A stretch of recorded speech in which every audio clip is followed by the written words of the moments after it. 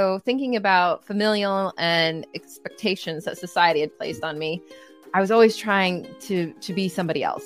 So I ended up staying in a career. I said, I'm going to join this company for 2 years and then I'm going to quit. I'm going to go do something I really want to do. And that was 25 years ago. So a little bit longer than I had planned, about 23 years longer. I was living on autopilot.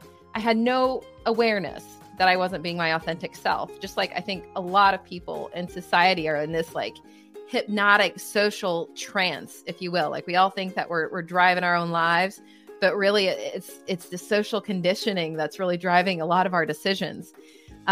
So you probably heard if you change either from desperation or inspiration. Well, for me, it started out with desperation.